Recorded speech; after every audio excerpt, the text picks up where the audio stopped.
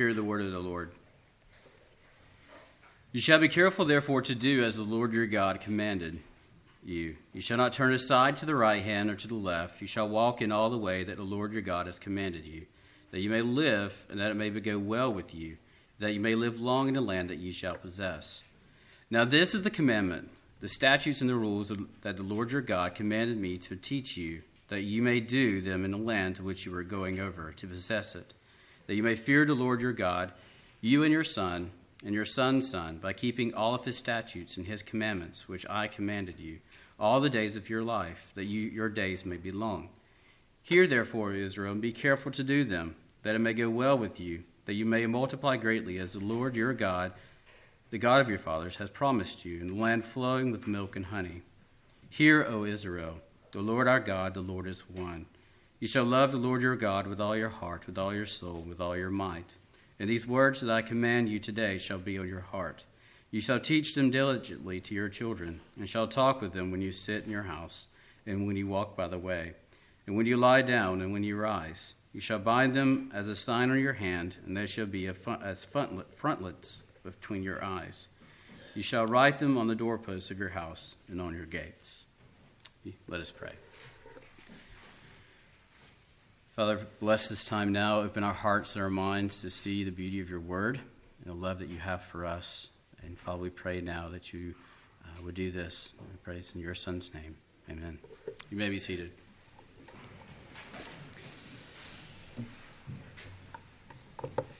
First of all, before I begin, I want to tell you guys thank you for having me come.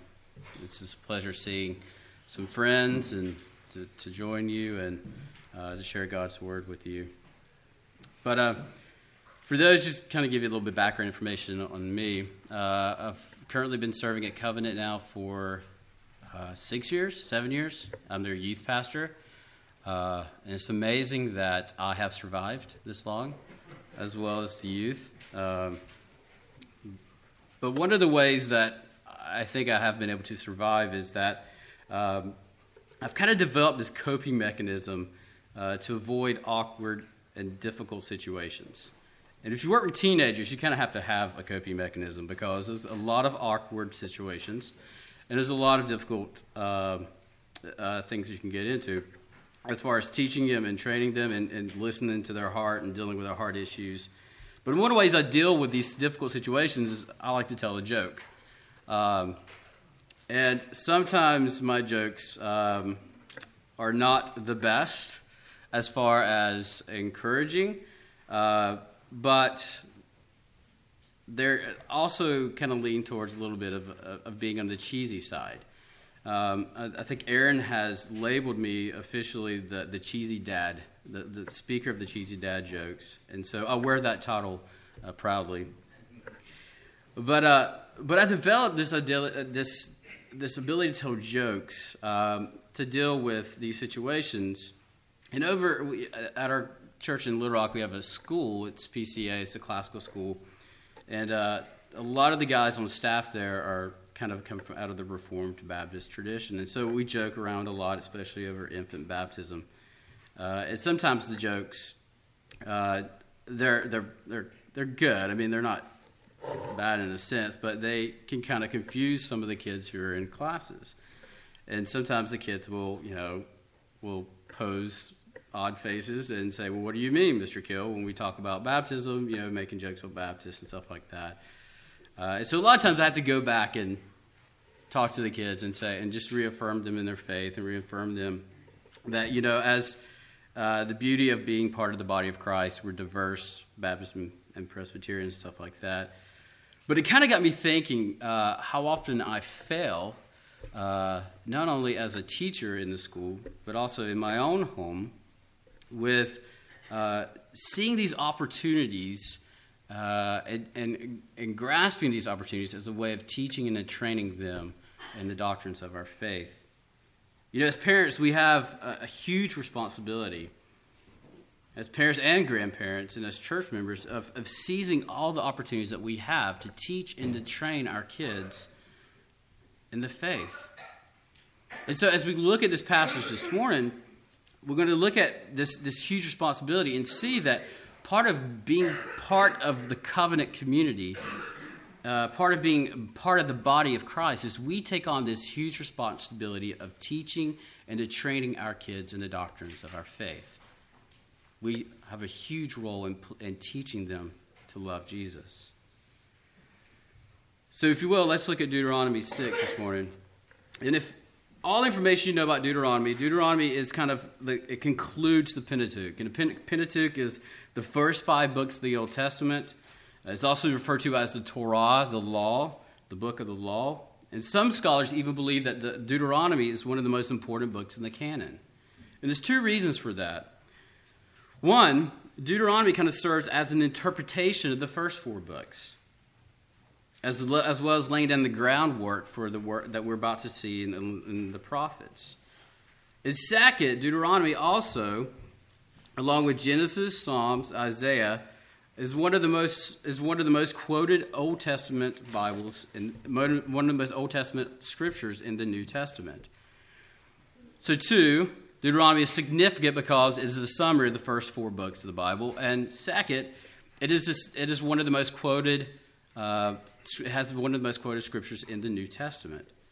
So you see, the message that we're focused on today is Moses is kind of telling the people, not only Israel, but us today, this message of faithfulness, this message of responsibility, of love and obedience.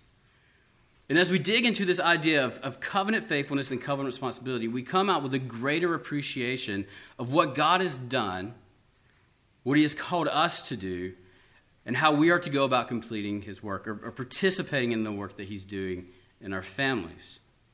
So there's 3 main points that we're going to talk about this morning. And the first one is this: God commands and we obey. Second, the love of God is what drives our obedience. And third is our obedience in action. So let's look at the first one: God commands and we obey. If we were to divide Deuteronomy into Moses' 4 speeches, our passage this morning would center on holiness and obedience, faithfulness and obedience, would follow the opening chapters that start off with Yahweh's faithfulness. In chapters 1 through 4 of Deuteronomy, we see that Moses recounts Israel's history and how Yahweh has guided them and delivered his people through their trials, their stubbornness, and even their victories. So in other words, Moses wants his people to know and be reminded that God has been faithful to keeping his covenant promises. He is faithful to fulfilling what he has said he's going to do.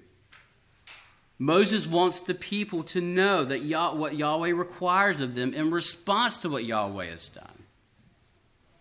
We see this especially in verse 32 of the passage we read, when Moses writes, "To do as the Lord your God commands." Verse 33, "You shall walk in all the way that the Lord your God has commanded you." In verse 1 of chapter 6, we see that you may do them in the land which you are going over.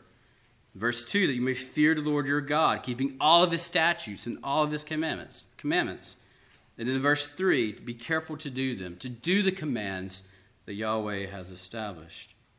So all these terms and phrases that we see throughout Deuteronomy 5:32 through 6:9, these commands, they highlight that Israel needs to obey the Lord's commands. Simple, right? We see this in the passage. And if they obey, they live, they thrive, and they're able to go and to possess the land for themselves as well as the generations after them. It's the promise. It's the promise that God made with Abraham, right? We see laid out here in Deuteronomy. If Israel was to continue in a proper relationship with Yahweh, then they must fulfill their side of the covenant agreement. But what's interesting about this, about Yahweh's commands, is that nowhere in this passage do we see God doubling back on his promise,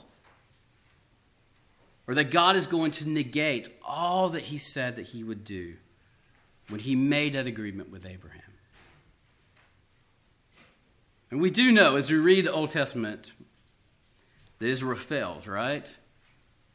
They failed in keeping the commandment, the covenant.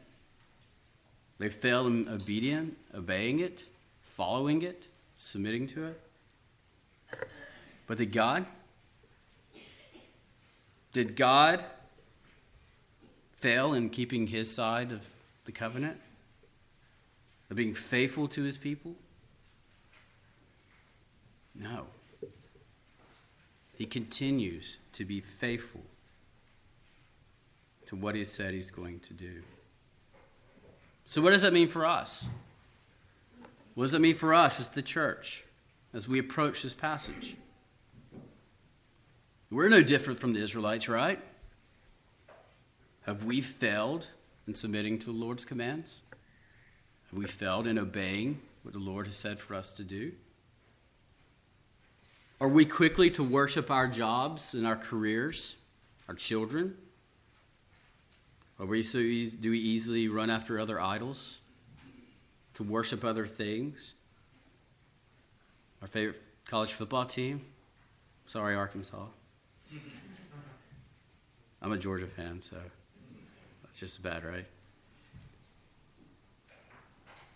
But do we quickly run out after other things as well, as Israel did? Do we try to fit the life of the church into our daily lives instead of fitting our daily lives into the life of the church? Do we kind of see church as just something we do on Sunday?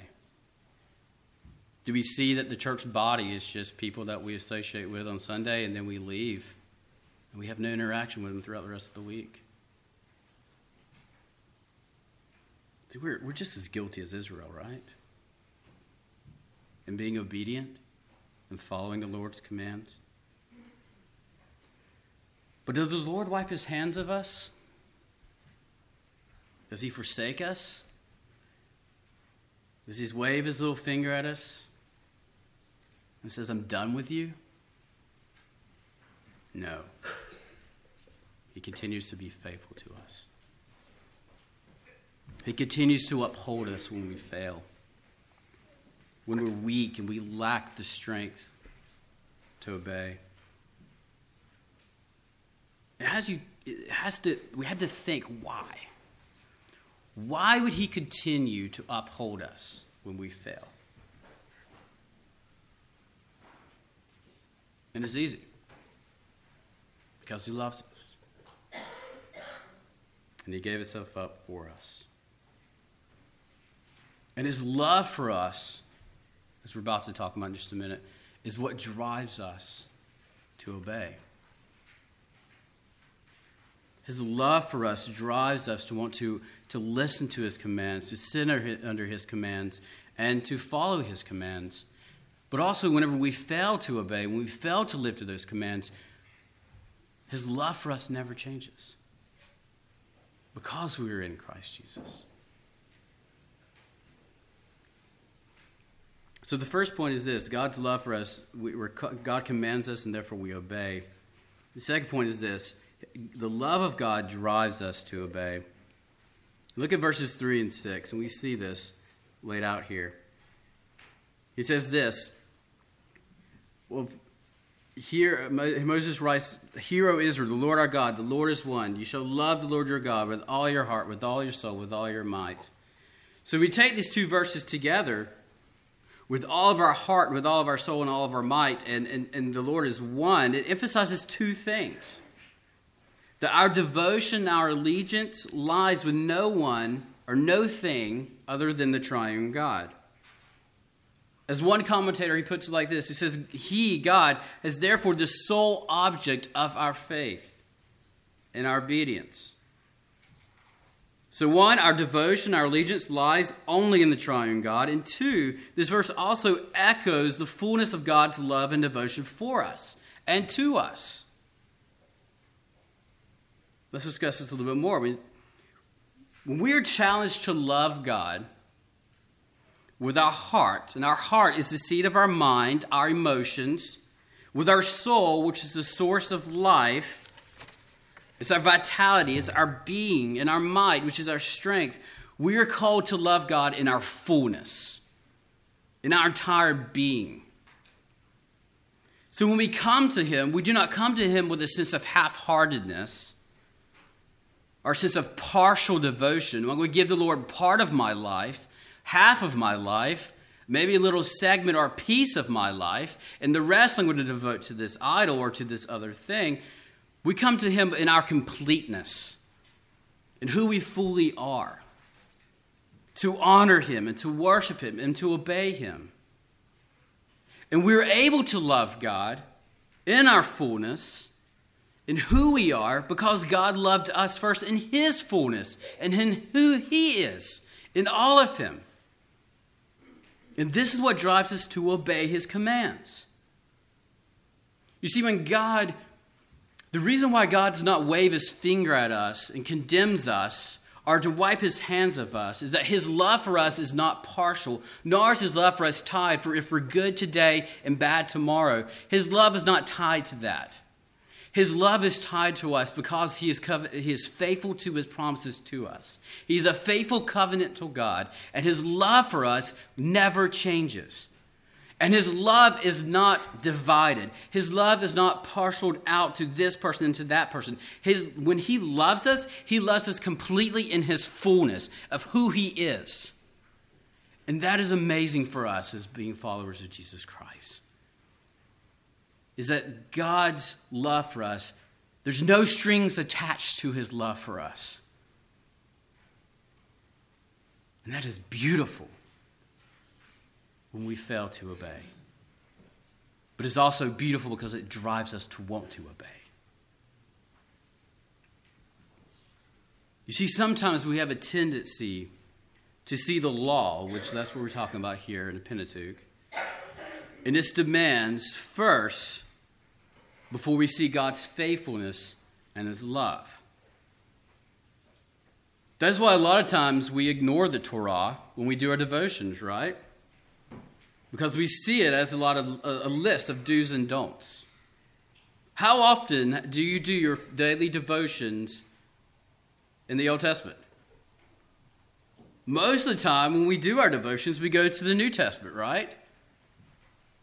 And the reason why is because we feel that the New Testament, that's where Jesus talks about love. Jesus talks about mercy. Jesus talks about grace. And we kind of think that love, mercy, and grace is absent from the Old. It's there. It's there. It's beautifully written in the God's Word. And then sometimes we reverse the order of how God relates to his people. By placing obedience first, we have to earn or gain God's love instead of first seeing that God's commands for us flow out of his love for us. And for a long time, I was caught in that. It kind of warped my understanding of what love and obedience and how they should go together. And I kind of had a rather odd childhood. My parents divorced when I was about 3. I kind of had a part-time relationship with my father. We would go see him on the weekends. My mom remarried, and the guy that she married to, he kind of stepped into my life as the father figure. He actually got us involved in the church, and so I'm forever grateful for that. I was an obedient son. I did as my parents wanted me to do. Obedient on the outside, but still there was sin there. I would always do my sins in secret. It's kind of funny because I kind of see that in my kids sometimes. And it's funny because I was aware of that growing up, and now I'm aware of it in my kids. And so it's beautiful to see how God could prepare me for that. I just dread the teenage stage already. But a lot of the sins I did in secret. I never really wanted to get in trouble. But when I moved off to college, and the college I went to was only 45 minutes away, I met Aaron, and everything seemed to change. I remember talking one time to my mom on the phone, and I was hanging up, and I remember the last phrase that came out of my mouth was, "I love you." It's a very common thing to do, right? Most traditional, everyday American families, or every family, I would say, would say to their parents that I love you. But when I went home the following weekend, because I was one of those college students that didn't know how to wash clothes or cook, my mom kind of sat me down at the dinner table and she said, can I have a conversation with you? I was like, sure, what's this about? Hopefully they would give me some money because I'm a college kid, I'm poor. But she said, when you called me last week, you ended the conversation, you said, I love you. And I kind of want to know what's gotten into you. I was like, what do you mean? I really do love you, Mom. And then she started telling me, you've never actually told me that before. You never actually told me that you loved me. And then she proceeded to say over and over again that she thinks that Aaron has changed me, that Aaron was making me soft. But the afternoon is a great opportunity because we got to sit down and we kind of got to flesh this whole issue out. And it came up and the conversation led to how my mother was raised. She never heard her dad tell her that he loved her. And so in response, she never told him that she loved him. And so it's kind of a generational thing. And so it's interesting because, just a random conversation of I love you brought out so much of my own heart feelings to this conversation, my heart issues. Because I started to see that I spent a large portion of my early life being obedient to my parents out of a way of trying to earn their love. If I obeyed my mom and dad, maybe they would tell me they would love me, that they love me. I did well in school to make them happy because I wanted them to tell me that they loved me. I heard they ever got in trouble. I did things in secret and in quiet, behind the scenes. And I did that as a way to get their attention, not only because I also have heart issues, but to get their attention because I wanted them to tell me that they loved me.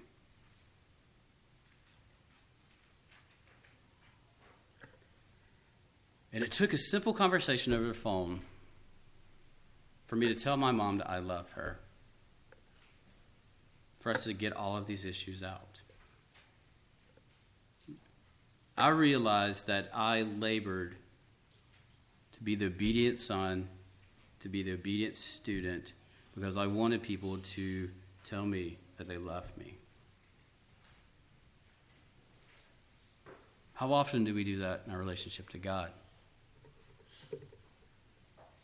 How often do we labor and to strive to be obedient? We got to be obedient because we feel that if we obey, if we're committed, if we do this is our time, God's going to love us more, or He's going to tell us that He loves us. But as we look in this passage, and as we look all throughout God's Word, His love for us is what drives us to want to obey. It is not our obedience and our works and our good things that drives Him to love us. It's His love for us that drives us to want to obey His commands.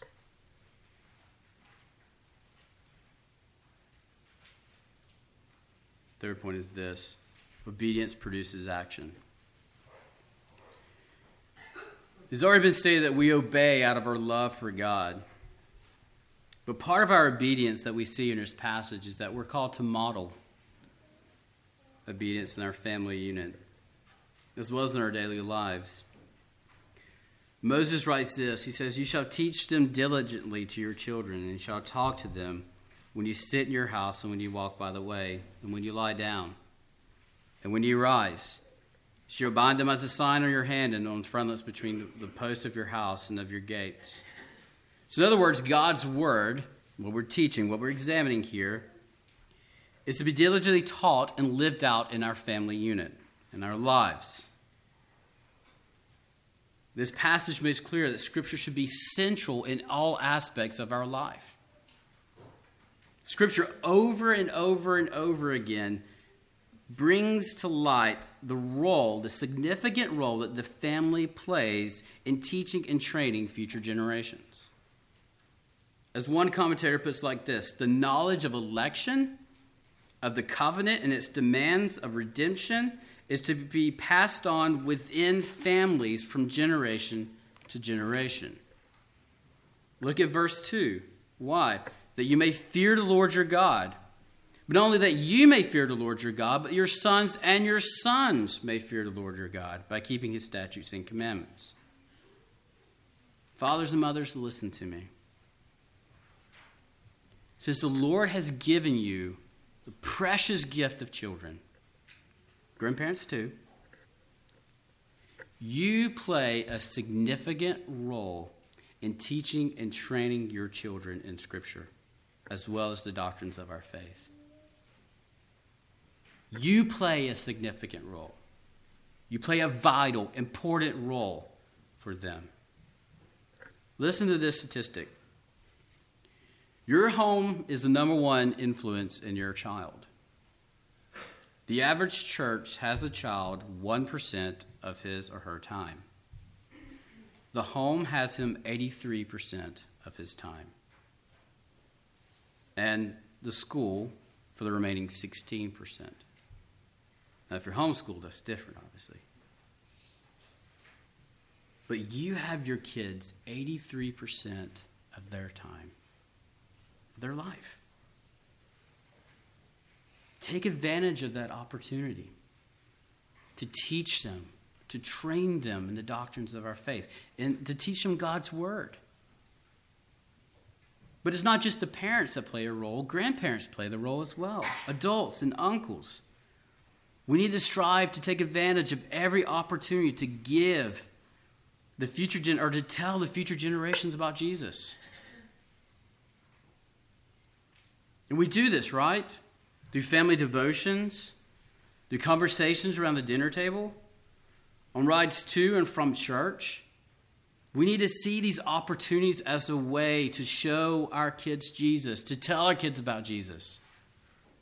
Do not let trump the conversation at the dinner table, but instead let Jesus be the center of the conversation. You know, I'm a big advocate of family dinners. I know they're chaotic. I know they're crazy. I have 3 kids.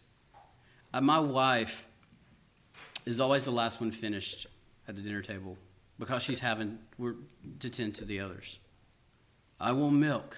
I want second helpings. I want third helpings. I want this. And it's chaotic to have a conversation about Jesus. But try to take those small moments that you have with your kids and tell them about Jesus. It's important. It's vital. Family devotions are the same way. You always have this one kid that's there answering all the questions, and that's great. But then you have the other 2 that are bouncing from couch to couch. I mean, it's a zoo sometimes. But see that as a great opportunity to tell your kids about Jesus.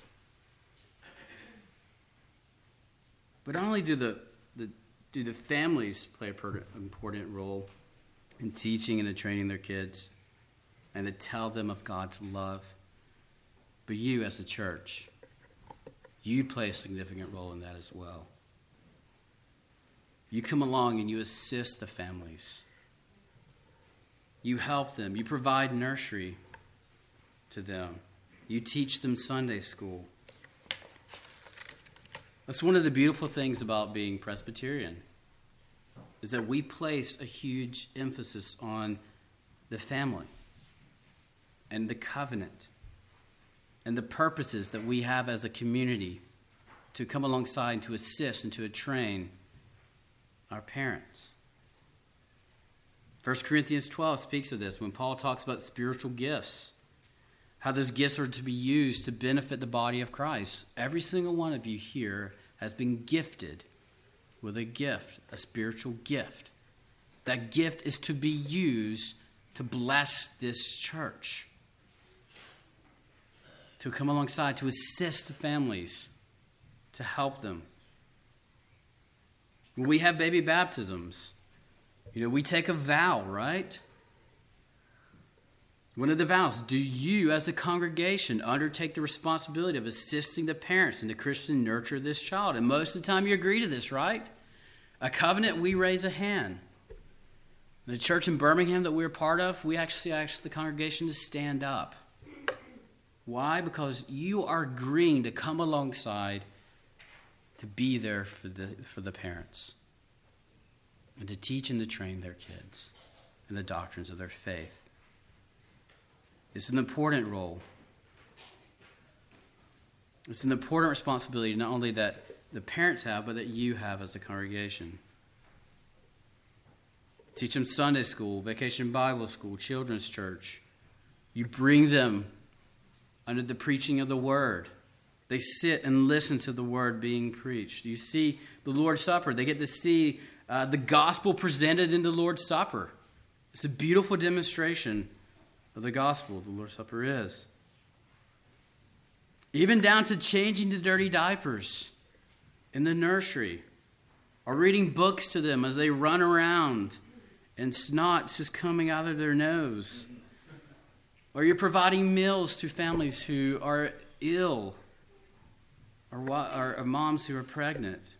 This is a small list of ways that you as the body of Christ, you come along and you assist in the spiritual formation of families. When we take the vow to come alongside and help families, it's not a vow that we should take lightly. It does not end when the child reaches adulthood, nor does it have an expiration date or a retirement date for those who are serving. When you raise your hand, when you see a child baptized, and you raise your hand and you're committing to help that family, you're committing to help that family for as long as that family is here in this congregation. To when they are a baby to whenever they are about to go see Jesus. You're committing to minister to that family. It's a lifelong commitment. And we do this for future generations. As long as people come through those doors, we play a role in teaching them and training them and helping them come to know Jesus.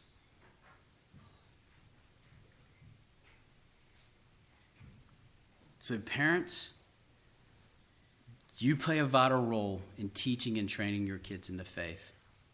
Church body, let me encourage you. You play such a vital role as well. Do not take that responsibility lightly. So as we look back at Deuteronomy 5:32 through 6:9, we can, if we're not careful, can easily come away with a sense of disappointment. Or we can come away being discouraged. Maybe some of you just today are disappointed because you realize you can't live up to God's standard. You can't obey His commands. You look at the Old Testament, you look at the Torah, you look at the law, and all you see is a list of commands. You see the law laid out, and you're like, man, I can't do this. Or maybe you look at this and you think, man, family devotions, I can't do that. I struggle with my own personal devotions. How am I expected to communicate the gospel to my family? I struggle in communicating the gospel to them. I mean, we can come away. We can be discouraged by this. Or maybe some of you today are just upset at life altogether. You can't obey. You can't be the perfect family. You can't be the perfect grandparents. You can't be the perfect aunt or uncle. But let me encourage you with this. Wherever you are this morning, run to Jesus. If you struggle with this whole obedience and love, what comes first? Obey. Do I obey to get God to love me first? Or do I rest in God's love for me and that draws me to obey? If you struggle with that, run to Jesus. If you struggle with teaching and training your kids the very things of Scripture, the gospel, run to Jesus. If you struggle with just sin as altogether, you just beat down by the demands of this world, run to Jesus. You will never obey God perfectly, but Jesus did for you. You will never be a perfect parent. You will never be a perfect grandparent. You will never be a perfect aunt or uncle. But Jesus has promised us that his grace is sufficient. And his power is made perfect in our weakness. It is given that all of our lives will be filled with ups and downs. We're going to have mountaintop experiences and we're going to have valleys. But Jesus tells us in his word to take his yoke upon him and cast our yoke upon him and learn from him. He's gentle and lowly. And in him we can find rest for our weary souls. So you struggle with obeying, run to Jesus. You struggle with being a perfect parent, run to Jesus. You struggle in the fallen world with your sin, you just need a way out, run to Jesus. Because he has promised us if we cast ourselves on him, we can rest in him. Amen? Let us pray.